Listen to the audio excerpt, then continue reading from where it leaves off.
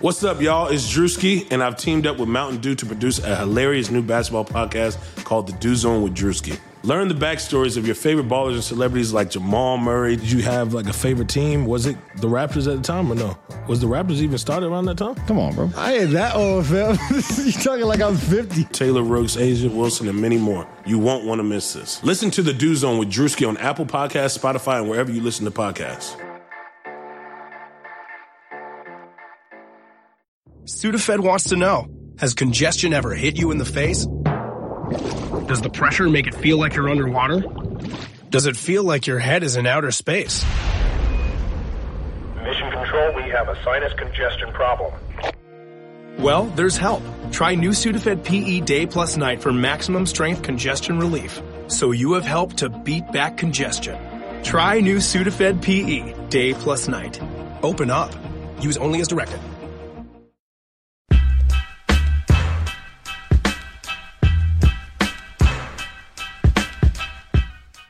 Welcome, ladies and gentlemen, to another edition of Hardwood Knocks. Today we have a guest with us, Alec Nathan from Bleacher Report's Breaking News team. How you doing, Alec?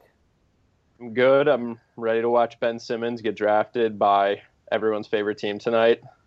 Yeah, Years of suffering are over. I should mention Alec is a diehard Sixers fan. We were just talking before we came on that he was trying to condition himself to be okay with Brandon Ingram because that tortured fan base was just convinced they weren't getting the top pick. But now you're pretty stoked, right?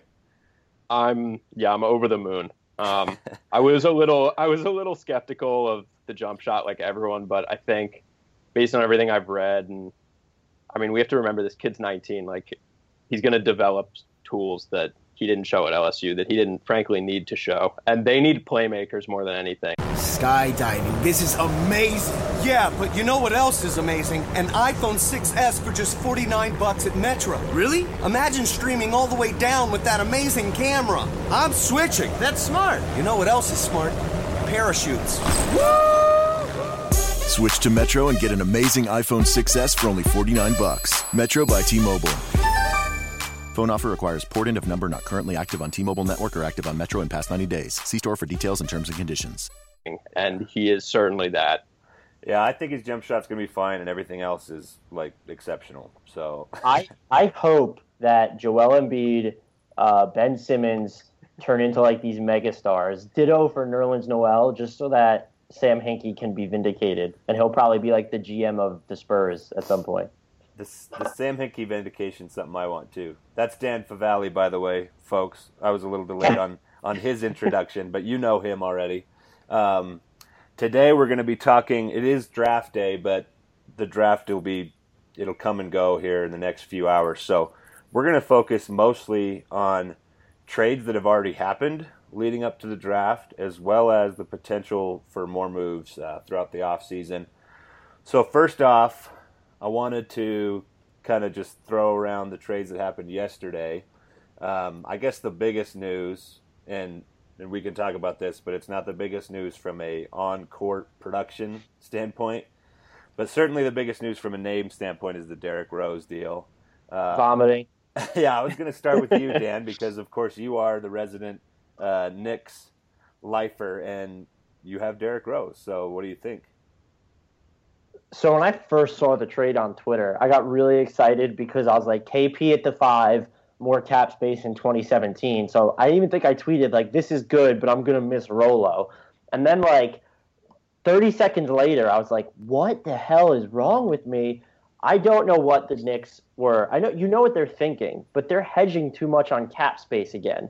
Jose Calderon, worthless. If you want to argue that Jaren Grant, a first-round pick, isn't going to be anything more than a backup after 1 year because he didn't play well or at all in a system that doesn't suit him, fine. But Robin Lopez was worth a pick of some sort. And I get why you're moving him because you want cap space, but now you're just hedging on the fact that the Knicks are going to be able to sign free agents. And this isn't about Derrick Rose even a little bit. Like, oh, great, if he returns to all-star form, that means the Knicks are going to give him a max deal in 2017.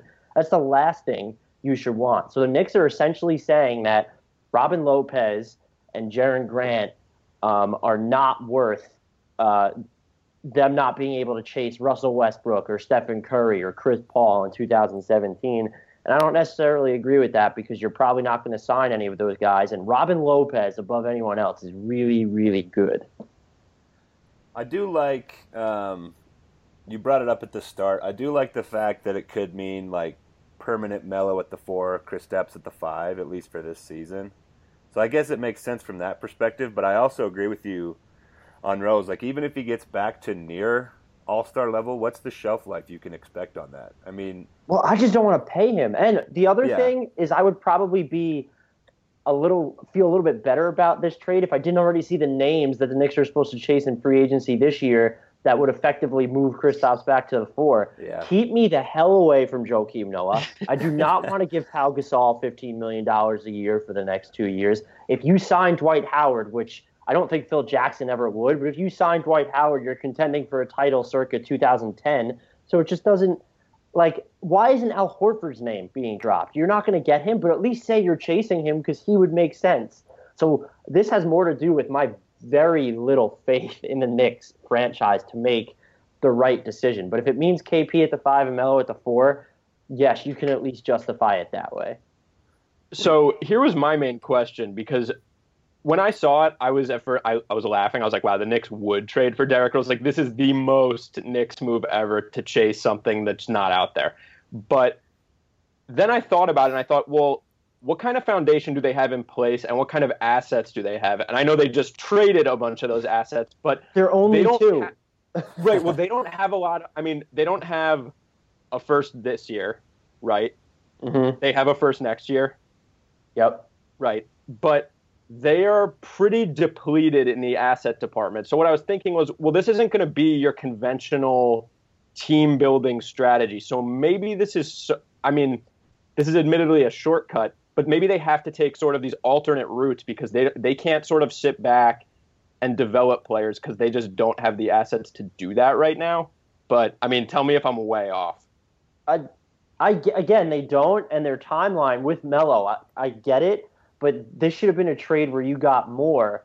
Like, they're just, in my head, and I probably can't name them, but there were probably just so many better trades out there. If you partner Grant and Robin Lopez, and if you needed Calderon to, like, do something with salary, like, would Lopez and Grant have gotten the Knicks like Drew Holiday?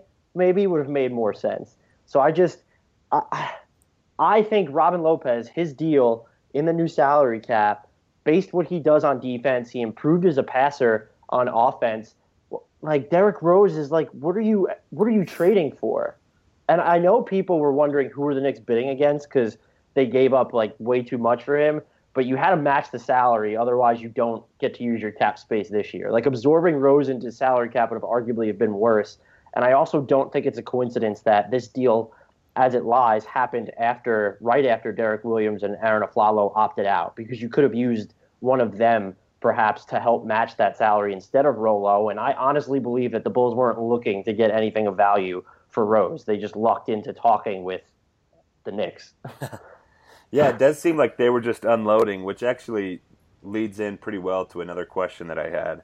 And we may not have to spend a ton of time on this, but is it weird to either one of you, or disappointing, that so many people still think that Derrick Rose was like the best player traded yesterday? It's not weird. It's sad. Like, it's name recognition. Like, Derrick Rose isn't like Derrick Rose. Like, I don't. Like, where does he fit in today's NBA, especially on the Knicks roster? Like, you better surround him with as many shooters as hell. Like, he can't shoot, so he can't play off the ball. And now you have to jostle his touches with Melo and KPs. Like, where does he fit in today's NBA? Like, where does he fit? His shooting is among the very worst in the entire league. And I have to say, that's the best. That's the most important skill in the game. Go ahead, Alec. Yeah, watching him, I used to love Rose. I loved his old attacking style, but when I watch him ever since these injuries, everything he does seems to be predicated on trying to fill up these pull-up jumpers, and it's just like, it's unbearable to watch, because not only is his form like, it's pretty broken. I think painful. I actually think Dan broke this down like 2 years ago in a piece. He there were screenshots, and you could see like how crooked his elbow was, and I was looking at that, and I was like, like you could see this guy was taking like 20-30% of his shots from three, and like they're just not good shots for him. Like at least try and work like Westbrook pull-up jumpers or something. It makes sense, like in theory, because you don't want him necessarily. You want him attacking, but like one, he can't do what he used to do, and two, I don't even know. This probably isn't a proven fact, but you don't want him doing it as much for fear of him getting injured more. But he's not making these shots, and we're in. What are we really in of the reconstruction of Derrick Rose? Is it year 3? Is it year 4? Well, I think the first injury happened in 2011, right? Yeah, it did. It happened in that playoff series. So like, no, that was 2012. Yeah, it was. Okay, I think so it was 4 2012. years. It was 2012. And well, he didn't play 2012, 2013. So, like I'm saying, and then he got injured again in 2013, 2014. Yeah, it's just been a mess ever since then. And right, and that's not fair to him. But now, like the past 2 years, he's played most of the games. Has he not? Like we're in at least year 2 of the full reconstruction of Derrick Rose, and it's just not. He's just not, as he is today, he's not fit to play in the league.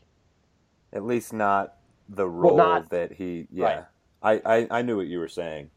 What do you guys think about this deal from the Bulls side? I think they obviously won the trade, right? Killed it. I mean, fleeced them. Yeah.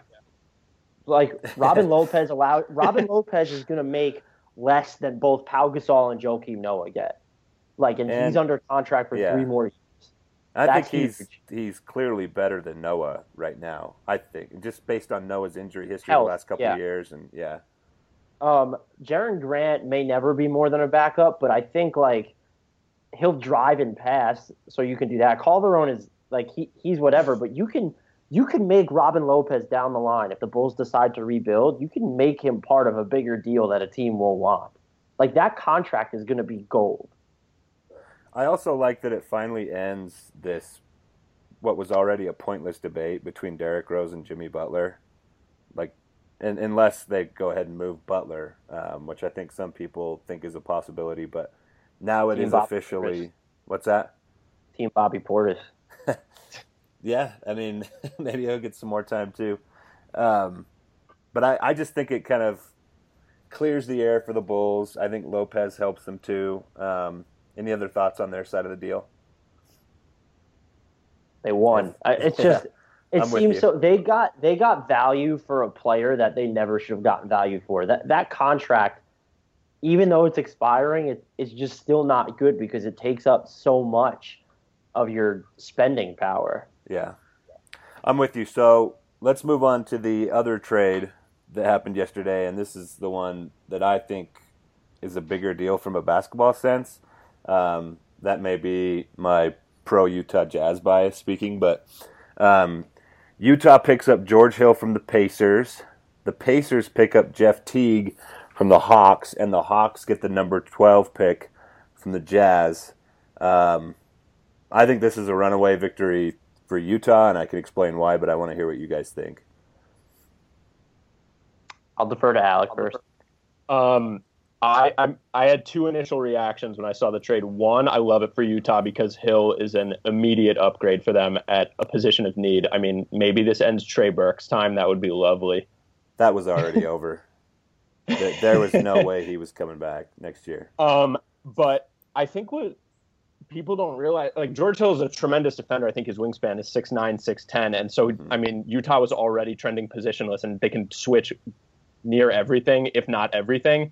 George Hill also shot better than 40% from 3 last year. He's a good shooter, like better than people give him credit for, at least off the catch. I mean, he's not going to be a playmaker, like creating off the bounce, but I mean, he's really nice for them. And my second thing was I was so ecstatic to see Teague land with not the Sixers, because that rumored trade was so, it was a gut punch. Like I tried talking myself into it the second I saw it. I was like, well, you know, they need a point, but Nerlens is far more valuable than a rental. And even, I mean, I know the Pacers are talking about signing Teague to an extension, but do the Sixers really want that? No. So Teague is another guy whose name value far outweighs his actual basketball value, based on the stuff that I saw from responders on Twitter and everything yesterday. The Hawks were like 7 or 8 points per 100 possessions worse when he was on the floor last year. So what are the Pacers doing? I guess they want to play faster. Is that really the only angle here? And not play defense? Yeah, I was about to say they don't want to play defense. There are worse defenders at the point guard position, don't get me wrong, but I think so much of the Pacers' defensive success last year was you had George Hill to cover up for Monta Ellis. Jeff Teague ain't covering up for Monta Ellis. So, like, now all of a sudden you place a bigger burden on Paul George, who will probably have to defend point guards on some nights. So it's just I didn't understand it from Indy's perspective. Like, and it just makes absolutely no sense. It makes no sense to me either. I guess Larry Bird's been talking about playing faster for the last couple of years, and I think you can maybe justify it from that perspective, or maybe you want to say that it's just time to shake things up. We've gone as far as we can with this group, but just in a vacuum, I don't think there's any way you can argue that Jeff Teague is a better basketball player than George Hill. So here's my main question, I think. The Hawks are obviously moving to Schroeder. Assuming Horford re-signs, what direction is this team going in right now? Really, I mean, maybe they get a decent rotation guy at number 12. But Bazemore could be out. I mean, and it just, I don't know. There's something there. It feels like there's a disconnect. They're I just don't like see a them. weird purgatory right now. That's what I was gonna say. They feel like the Pacers are below purgatory right now. I think like they're whatever. They're in like sub purgatory. They're in sub purgatory based on yesterday's move. But I mean, the Hawks are just kind of like lingering. I don't know. I mean, granted, they have Splitter coming back, right? Yeah, but so that I doesn't think really move the needle for me. Go ahead, Dan. So for the Hawks, I think now, so if they were going to, because Bazemore is going to get a big deal, and they only have his early bird rights, so they had to use their cap space on him. And if you factored in Horford's hold, the Hawks literally had to cut salary like crazy just so they could afford Bazemore and Horford to keep them. Now there's a scenario where I think they'll have like 24 or 26 million with Horford's cap hold. So you can, if you cut that, most of it will probably go to Bazemore. Let's say it's 15. So if you can pick up a guy for like between 10 and 12, all of a sudden I think that changes. Like, you know, maybe you're fine with Dennis Schroeder at point guard, and if you can add that other guy, maybe it helps. You could look to move Kyle Korver to open up even more and try and get another splashy name. But you're right that they're stuck. And if Bazemore leaves and they re-sign Al Horford, I think it's even worse, because it's like, where is this team going? Its front court is amazing, but it's old. And then you just have Dennis Schroeder. Like, Kyle Korver is 50, and Dennis Schroeder is like, he's the point guard. I'm not even sure if he's a full-time starting point guard, but if he is he a full-time starting point guard for a playoff team? I hope this doesn't take us on too big of a tangent, but is here we go. Is there anyone but the Sixers in the Eastern Conference who's like, okay, I'm gonna say the Sixers and the Cavs who aren't really stuck? I like where this is going a lot. Because the Sixers, I can look at the Sixers and see Ben Simmons and Joel Embiid and think, okay, they're moving in a certain direction. The Cavaliers are obviously the Cavaliers. What is the rest of the Eastern Conference? The Celtics aren't stuck. The Celtics aren't stuck, and I also, this might be unfair, but I tend to think the Heat are never stuck as long as Pat Riley is calling the shots, because true. I mean, like, granted, Wade is on his last legs, Dang is a free agent, Whiteside is a free. I mean, they're in flux, but I never doubt Pat Riley ever. They're like, I don't know, it's all going to come crashing down a year or two on them. I think it helps that they all of a sudden have these guys in Justice Winslow, Josh Richardson, and Tyler Johnson who are young and good, which will help, but I think you could argue that they're stuck unless they have to like win free agency. So I get Bailey's point there, but for the Hawks, it seems a little bit pricey to me to tread water. At the same time, if you lose Horford in free agency for nothing, that's a fail. Like, you might as well just re-sign him because you know you can move him at the trade deadline or in a year or something. Are they almost at a point where they got to blow it up?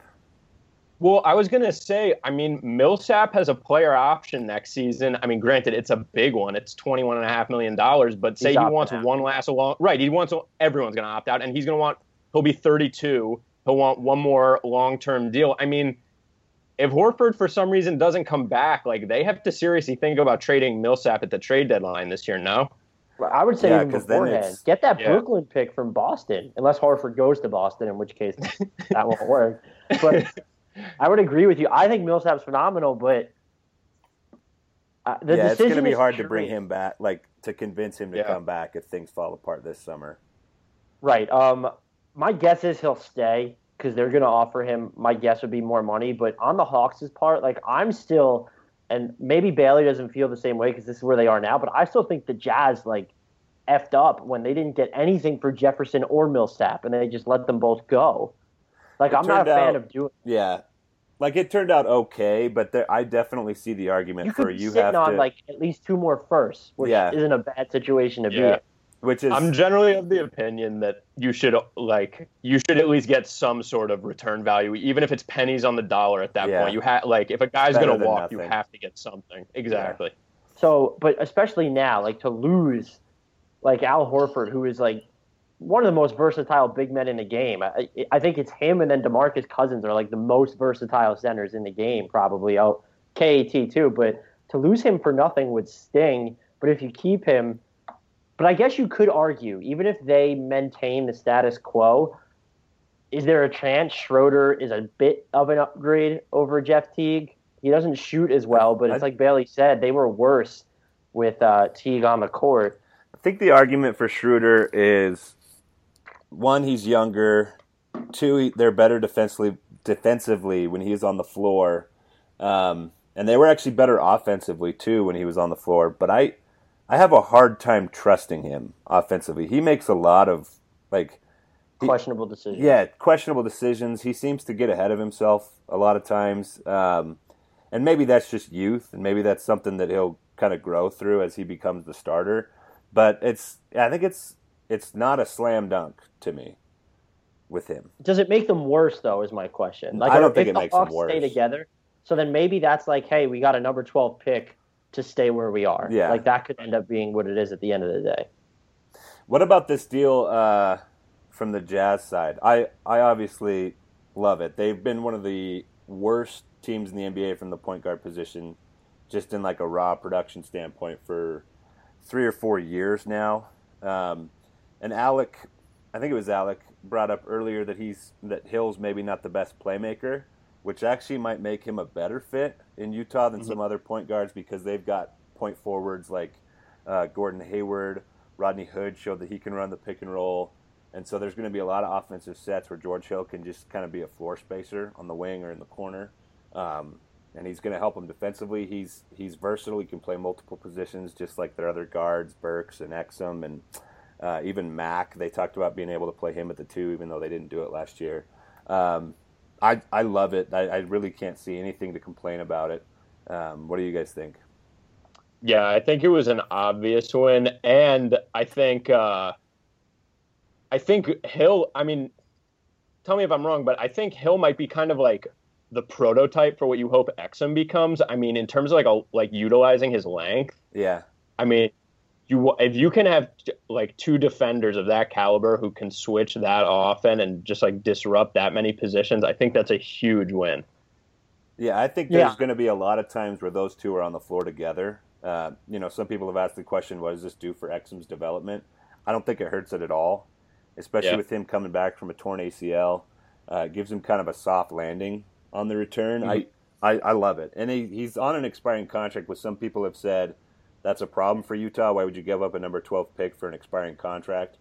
But it sounds to me like from what Hill's agent has said that he'd be interested in coming back. And if Exum's development suddenly hits warp speed this season, then you just let him go, and it's fine, and you proceed with Exum. Or you get rid of Alec Burks.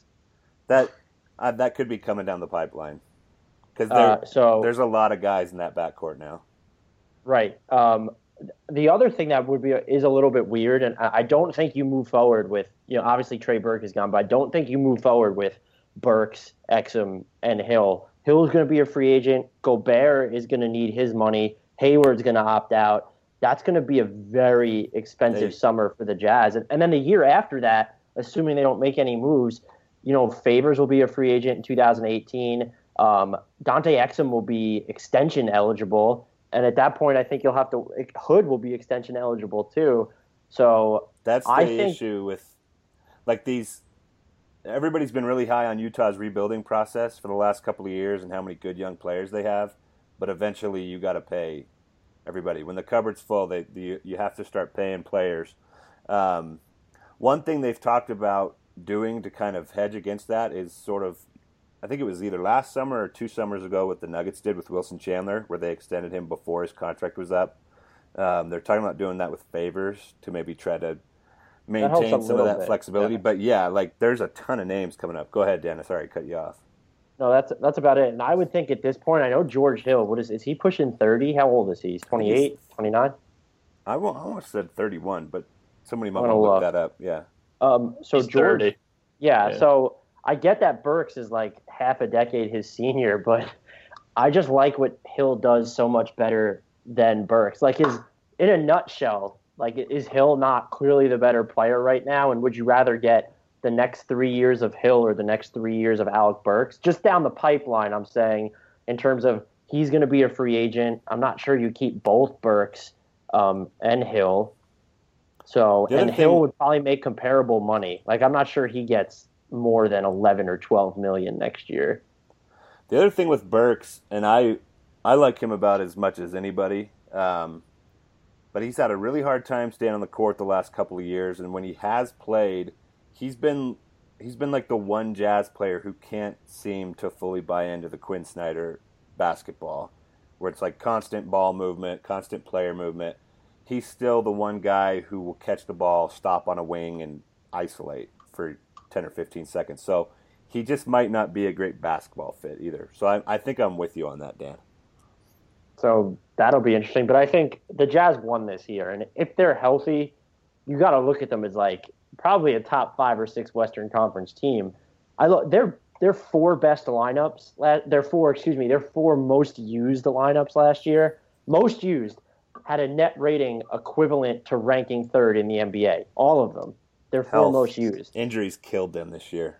Right. So, I mean, with Hill, they're better. Yeah, I agree. He's a seamless fit. I'm interested to see, what does this do to Shelvin Mack? Like, is he a part of the plan at all anymore? Yeah, like, now they have, I think we can reasonably say Trey Burke is gone. Like, he was already gone before this deal happened.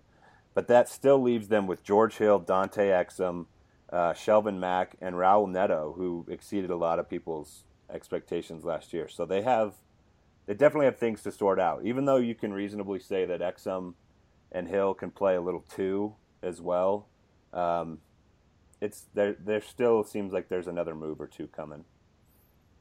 Do you think, and we should probably move off the Jazz eventually, but do you think that they're going to consider trading Derek Favors at all? This isn't even necessarily about, yes, Trey Lyles is so much better than anyone expected, because I hated that pick. But also, like, you could get by with Hayward at the 4. Hood could probably play at the 4 a little bit. And that seems like, you know, that's not necessarily Quinn Snyder basketball, but that seems to fit better, especially if you don't have to sacrifice anything defensively.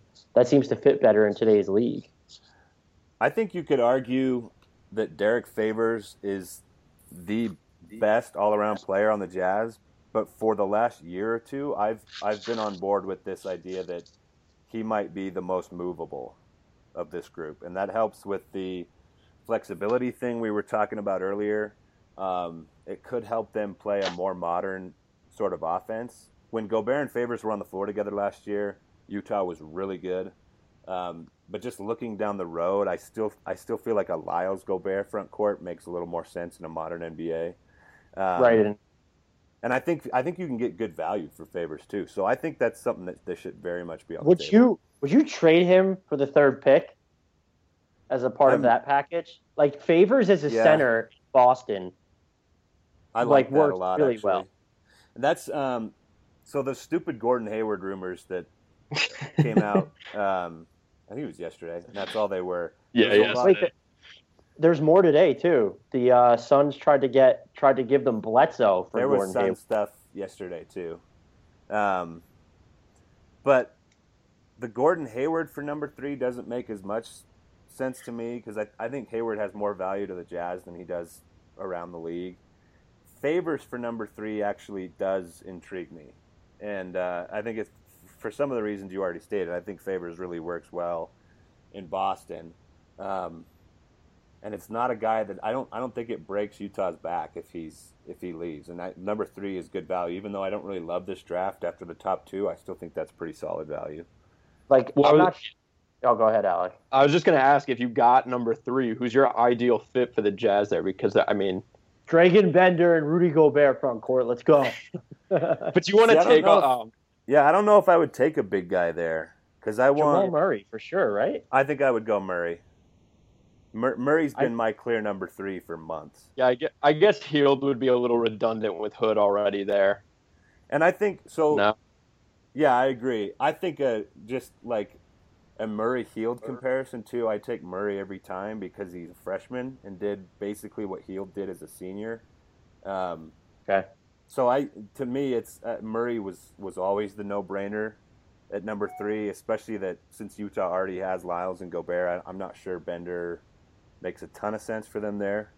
And shooting, like I said earlier, that's skill number 1 in the NBA right now, and it generally translates. So I think Murray's going to be really good.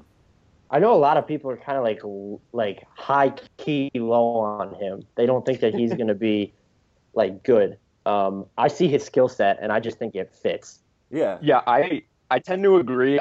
People seem to be down on Murray because he's not like an above the rim athlete, but like I think he can play both guard positions. He's been very vocal that he's been a point guard his whole life and that he wants to handle the ball more. So I mean, we already know what he can do off the ball. He averaged the most points on that Kentucky team, and he shot, I mean, better than 40% from 3. Yep. Yeah, I mean, he has everything. I mean, I would love him the weird on the thing Sixers about to get selfish for a minute. But the weird thing about the Murray criticisms to me is it's a lot of the same people who love Devin Booker right now. Who was, I think we might be at a point where Devin Booker is almost overrated. He shot 34% from 3 as a rookie, and people are in love with this guy. I don't understand what makes him so much better than Jamal Murray. Maybe an inch or 2 taller. I think I think there's that. And could you argue necessarily, I guess, that Devin Booker probably has the higher defensive ceiling?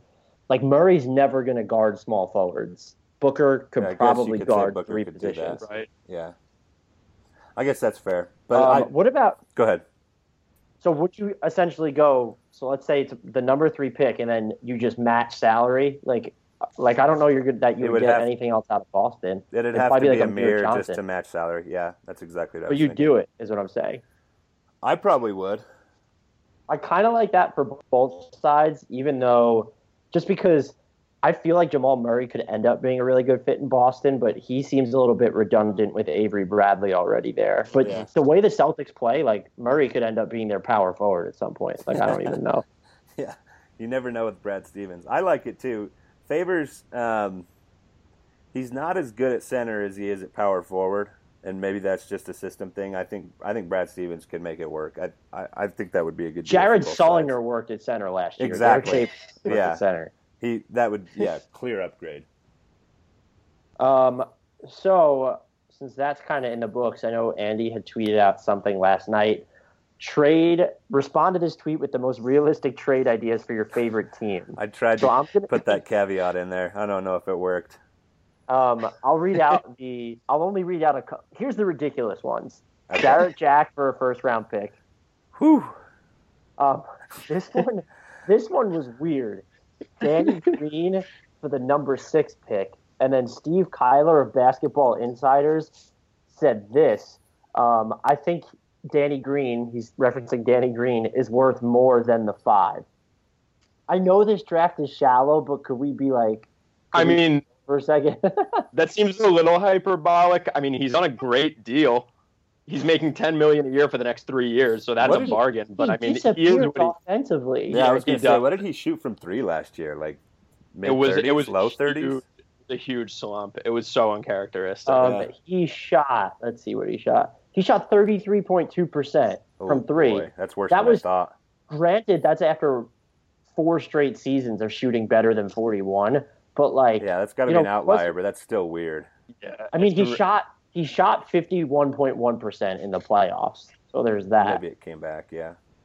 I'm just come on the number 5 pick for Danny Green. Straight up for Danny Green is and especially because the no team. I mean, who's drafting 5 minutes? Minnesota doesn't have a contending timeline to even use Danny Green appropriately. Wait, I mean, I'm sorry, Minnesota probably does that deal. Tom Thibodeau's probably like, yeah, we should do it. Could you imagine going from being like, hey, we want the number 5 to Jimmy Butler for, hey, we'll take Danny Green? The other one, and I don't know, Dave Leonardis, a friend of the Hardwood Knocks podcast, this seems a little steep, but he said Asik, Tyreek Evans, and number 6 for Greg Monroe. I know that Ashik's deal is bad, but like I can't watch Greg Monroe. I'm in the same boat, and I think we touched on this before, but I wouldn't touch Monroe in that deal because he has one guaranteed year left. That's what I was say. Even if he exercised his player, I mean, even if he opted in, which no one is going to do when the cap goes up to like 108, 110, whatever it is, I just don't like that rental, especially for a New Orleans team that, like, again, contending timeline doesn't really match up with Monroe's prime. Right. If you could somehow get rid of Asik without giving up the number 6 pick, I don't care who you give up aside from give up Holiday as like to grease the wheels. I don't care, but I wouldn't do that trade because of Greg Monroe. Like I'm just like, it's not even his contract. Like, he's a defensive disaster. And the Pelicans are bad enough defensively, even with Davis, as it is. And I don't want to discredit what he does because it can be sometimes fun to watch him score in the post, but not really. And he's a pretty good passer. But you need to put him on a team like the Celtics, or I thought the Bucks would work, but they clearly didn't have enough perimeter defense. Like, he needs to be somewhere where you just have like lockdown. This is a hypothetical scenario, Bailey, but like you could put Greg Monroe on the Jazz, and a team like that could survive. They should not. Yeah. I'm just saying, like, that's the type I'm with you. This one's interesting, and I just saw it now. The Celtics trade number 16, 23, 31, and RJ Hunter to the Kings for number 8. What? Did you guys just see this Mark Stein flurry for breaking news? No. Oh no! What did he do? He said Philadelphia is ramping up its efforts to acquire number 3, most likely involving Nerlens Noel. My trade article is going to go to man. So that is fascinating. I was just about to say New Orleans would be a great landing spot. I was going to say New Orleans would be a great landing spot for Noel because they could really use an actual rim protector next to Davis. But I mean, I have so many thoughts. I'm sorry. It sucks for I wouldn't. Is Dunn worth? I think there's probably a better deal out there. If you get, I don't know. I give up. I don't know though. I mean, the only guy I could see. I mean, I really like Bledsoe. The knee surgeries concern me, but I mean, if we consider Dunn, like Dunn reminds me of Bledsoe to a degree. I mean, they're very similar. He probably better fits your timeline. I mean, like. Oh, he definitely fits the timeline better. I mean, but he is still one of those guys. I mean, he was a 4-year player. Right. So him and Bledsoe are kind of, well, they're not that close in age. Isn't Dunn 23? What is he? Bledsoe's probably like 26 now. He is 26, yeah. What if the Sixers took Jamal Murray with that 3rd pick? I think their love of Dunn is so well documented. I think Buka reported like 2 months ago. They were like, listen, if like they're gonna take Simmons, but like they love Dunn, and then it's been everywhere. It's been hard for them to hide. I mean, what do you do with Okafor if this happens? I mean, you just build a second unit around him. I feel like they need to move. I thought they need to move heaven and earth to get him off the roster. I agree. I mean, I think you have to bring him off the bench and build a second unit around him, honestly, because like an Enes Kanter type of a thing. You could play Embiid at the 5 and then let Simmons play the 4 and share playmaking responsibilities with Dunn if that's going to be the case. I don't think you can afford to muck up your spacing with Okafor, Simmons, Embiid, and there's not enough there. That could be. But at least if you bring him off the bench, at least if you bring him off the bench, you can afford him the space to work and give him the time to get those possessions. Because is Saric Lord coming knows over for sure too? It's not a sure thing. Okay. It depends which source you consult. I mean, that certainly makes things interesting too, because he's a 3-4 as well. Yeah, he's a 3-4. Yeah, that's very interesting. I mean, it's a good get for Boston. Honestly, you also have to. I mean, you have to think Philadelphia gives up something else now. Yeah, maybe I don't know. Yeah, if the Celtics get Covington and Noel, I think you could argue if the Sixers. If they get Covington too, I'm going to be a little miffed. Well, you're not going to have any shooting. That's why. Well, that's what I was going to say. I mean, then your best swingman is Jeremy Grant. Granted, he's a good defender. He can defend 1 through 4, but he's not a shooter by any means. And then you got to hope that Ben Simmons shot comes around sooner than everybody. Well, I mean, granted, they do have. They don't need to make the playoffs this year or anything either. So, I mean, they're also $60 million below the projected cap floor, so it's not like they can't go out and spend. Yeah. Right. It seems like I really like Noel, but with him going towards restricted free agency, and you're going to get that cost controlled asset at number 3, Noel Covington kind of makes the most sense. Yeah, I mean, that is true. Noel is about to be restricted. So, if they don't want to pay him. Right. I think I like that deal for both sides. Yeah, I like Dunn a lot. Yeah, I think it works. I'm just hoping it doesn't go through until like tonight. for your I don't think it'll. I think Dunn gets drafted by the Celtics, but they draft him. I mean, and then we find out, a minute later they drafted him for the Sixers. That's fine. I don't think this happens beforehand.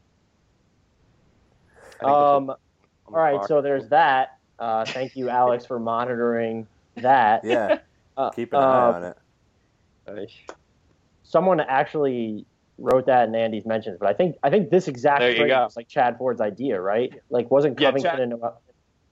He had Covington, Noel, and Covington and Noel for like number 3 and like RJ Hunter, I want to say.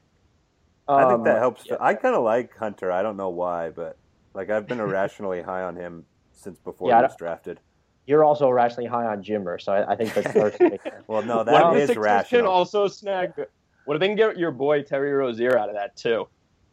I love Terry Rozier. I know, that's what I'm saying. That's one that I don't get. Shut up, Bailey. All right, next hypothetical. Yeah, this one's kind of interesting. We just talked about it. Celtics trade number 3 in Jerebko for Favors. Would you prefer Jerebko to Amir Johnson? They're both non-guaranteed. Yeah, I actually did see that one yesterday. That's one of the ones I saw, and that's interesting to me for a lot of the same reasons we already talked about. Does Boston have cap space this summer? Like, could they absorb? Yeah, I'm not Favors? sure. I'm not sure they would want to. Like, I think they would still want to be players. So I'm not sure they would want to take that $7 million difference hit. But it would have to be done in the offseason after the draft. But it would work, and I think Jerebko works on the Jazz. Yeah, like same here. I think he's a good second unit, like floor spacer from the floor. We have another Celtics one. Celtics send 3 and 16 to Nuggets for picks number 7, 19, and Josef Nurkic. I guess if Nurkic is like what he was as a rookie, he was just injured last year. I think that's probably true. What do you think, Alec? Read those picks off to me again. It was 3. What was it? 3 and 16. 3 and 16 for 7, 19, and Nurkic. I wouldn't do that if I was Boston. I think the drop off from 3 to 7 is like considerable. I mean, granted, you could also. I like Murray and Dunn a lot more, and I know some people are saying that sort of third tier separates or is kind of like up to the. It's very subjective, but I have very high opinions of those two guys. So I would rather that than settle for, Marquise Chris or Jaylen Brown, who I'm not particularly high on. I think he's going to be a problem in a bad way. Jaylen Brown. Go ahead. Speeding through this to the next one, unless you guys have anything else to add. I'm actually giggling at it. Hayward in a good way, or? No, I'm giggling like I hate it for both teams way. Okay. Gordon Hayward for Devin Booker and the number 4 pick. Dude, that's one that I don't know if you saw my timeline this morning. That's one I actually responded to. It's terrible for both sides. Like, I don't like that for anyone. No, it doesn't make any sense. Boston's 3rd pick. So all these are just going to involve Boston. Boston's 3rd pick for Paul Millsap, which again wouldn't be able to be done until the Celtics carved out cap space over the summer. I mean, you could throw out Amir too. You could do Amir probably number 3 for Millsap. I mean, mixed. I think there'd have to be more coming from Boston, frankly. Which is bizarre, right? Like, well, it is because I'm saying, like, if we agree Millsap might be gone after next year anyway because he has the opt out. I mean, then it's a good hedge by Atlanta because you are getting number 3. They could use wing help. To me, it's just if Atlanta picks a direction, this trade is either really good or bad. If they want to compete, then yes, trading Millsap is dumb. But if they're actually rebuilding, you're not going to get a top 3 pick for a 31-year-old like ever again. That's pretty much where I'm at. This one will probably make Alec want to puke. Trey Burke and the Warriors' 2017 pick for Philly's 26th pick this year. Trey Burke, and what was this? The Warriors 2000. So it's going to be the 30th pick. No, because So you're essentially saying say these picks canceled. Yeah. You're just getting Burke for free, basically. Yeah. Do it. No, don't do it. I mean, listen, I would. Oh man, I like a lot of the guys at the end of the first round, just in terms of supplementary role players. Like I like DeAndre Bembry a lot, whether he's there in that at 24. I like Demetrius Jackson pending this done move. I like Patrick McCaw. Like I'd rather have all those guys than Trey Burke, frankly. Just because they're more unknown quantities. I know what Trey Burke is, and I know I don't like him. Yeah. So that's fair.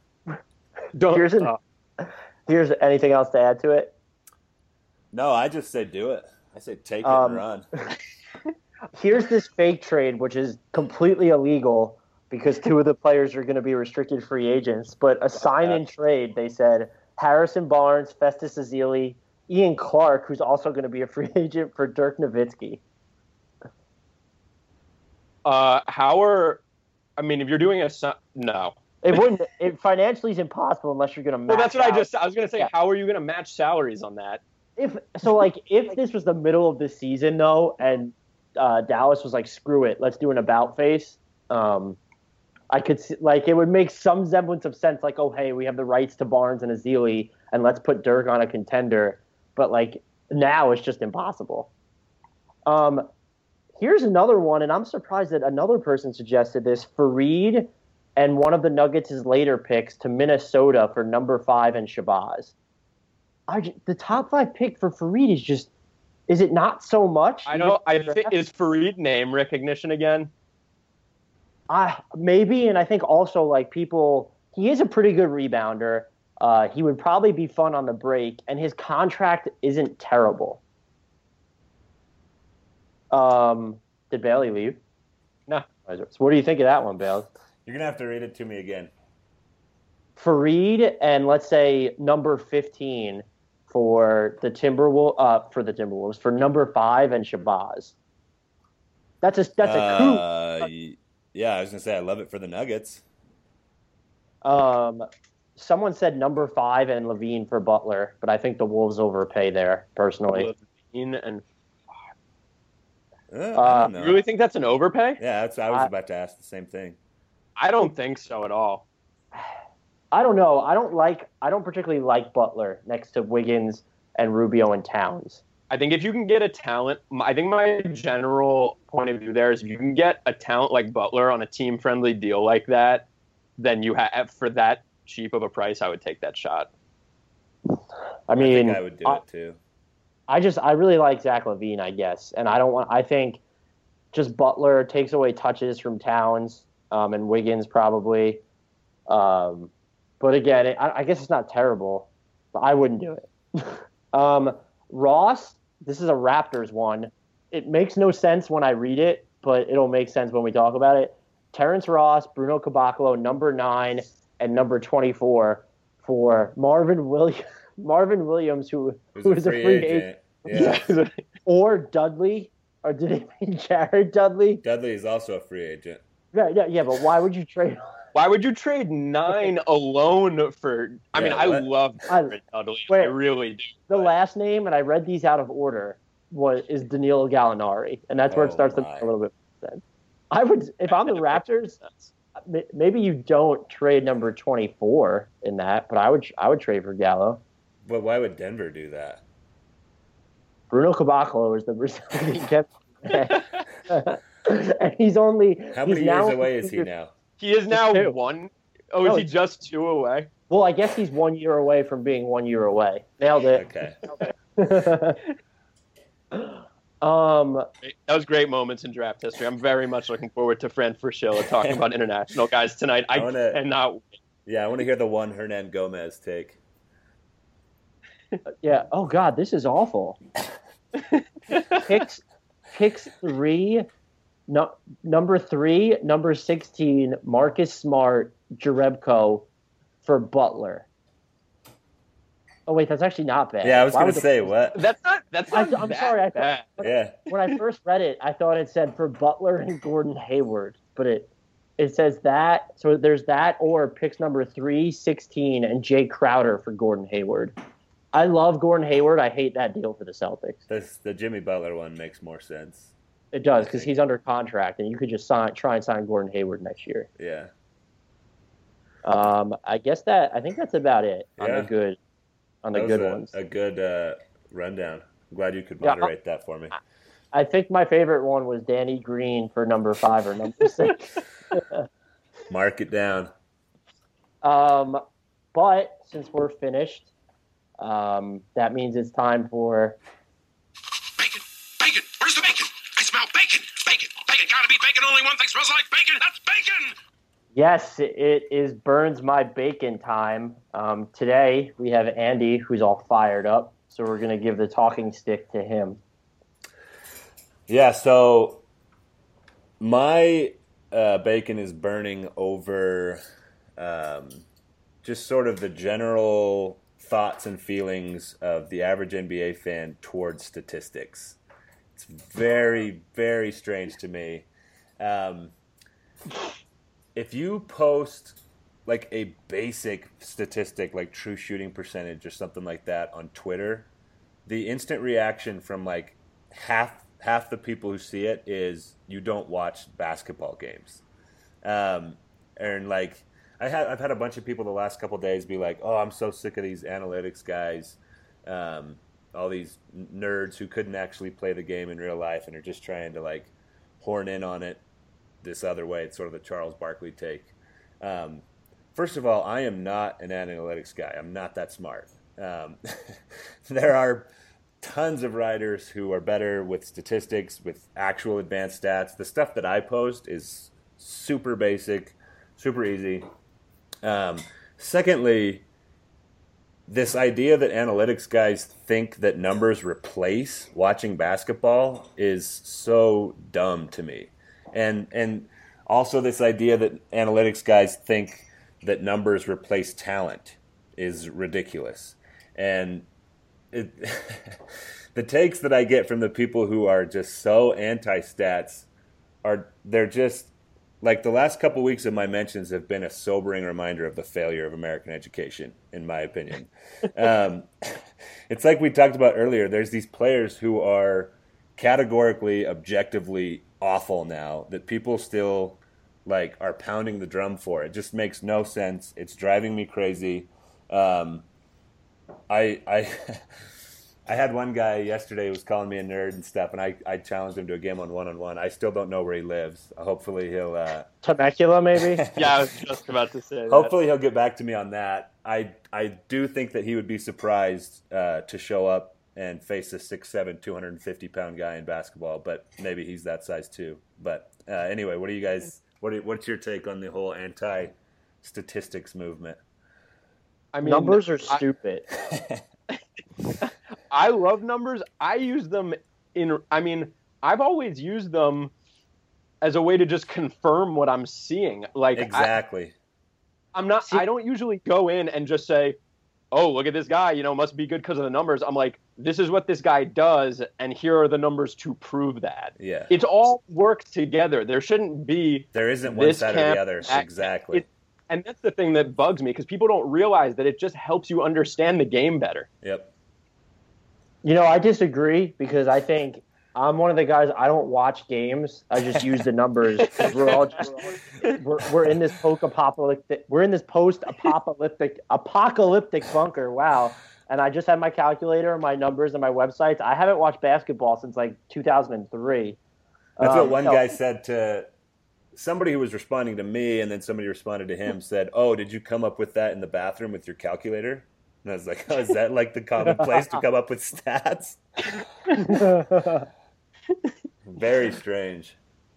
Yeah, you could go on either of your Twitter feeds any night of the regular season and see you guys watching like the most random regular season game, right? It's like you could be watching. You could be watching like Suns Blazers at 1 a.m.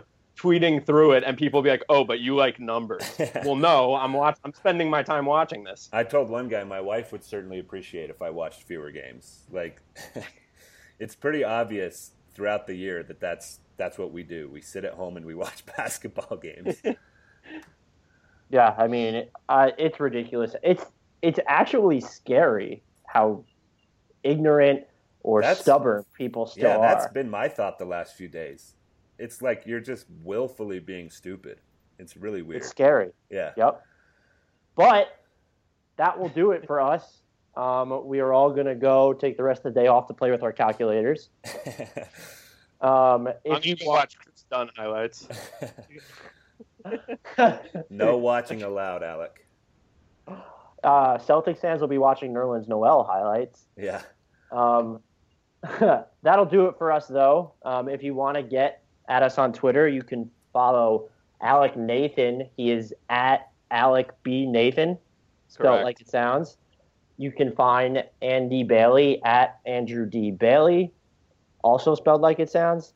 You can find Adam Frommel at Frommel09. That's Fromal 09. We missed him today, but not really. And you can find me at Dan Favale. That's Favale. Finally, you can find all of us, minus Alec, at the Hardwood Knocks Twitter handle. Minus all of us, really. Yeah, minus all of us. We promise to start using that before the year 2025. That's our resolution. But until next time, everyone. Shout out Bino Udrih. Skydiving. This is amazing. Yeah, but you know what else is amazing? An iPhone 6S for just $49 at Metro. Really? Imagine streaming all the way down with that amazing camera. I'm switching. That's smart. You know what else is smart? Parachutes. Switch to Metro and get an amazing iPhone 6S for only $49. Metro by T-Mobile. Phone offer requires port-in of number not currently active on T-Mobile network or active on Metro in past 90 days. See store for details and terms and conditions. Skydiving. This is amazing. Yeah, but you know what else is amazing? An iPhone 6S for just $49 at Metro. Really? Imagine streaming all the way down with that amazing camera. I'm switching. That's smart. You know what else is smart? Parachutes. Switch to Metro and get an amazing iPhone 6S for only $49. Metro by T-Mobile. Phone offer requires port-in of number not currently active on T-Mobile network or active on Metro in past 90 days. See store for details and terms and conditions. Sugar Ray Leonard, Roberto Duran, Marvelous Marvin Hagler, and Thomas Hearns. Legends, whose four-way rivalry defined one of the greatest eras in boxing history. Relive their decade of dominance in the new Showtime sports documentary, The Kings, a 4-part series premiering Sunday, June 6th, only on Showtime.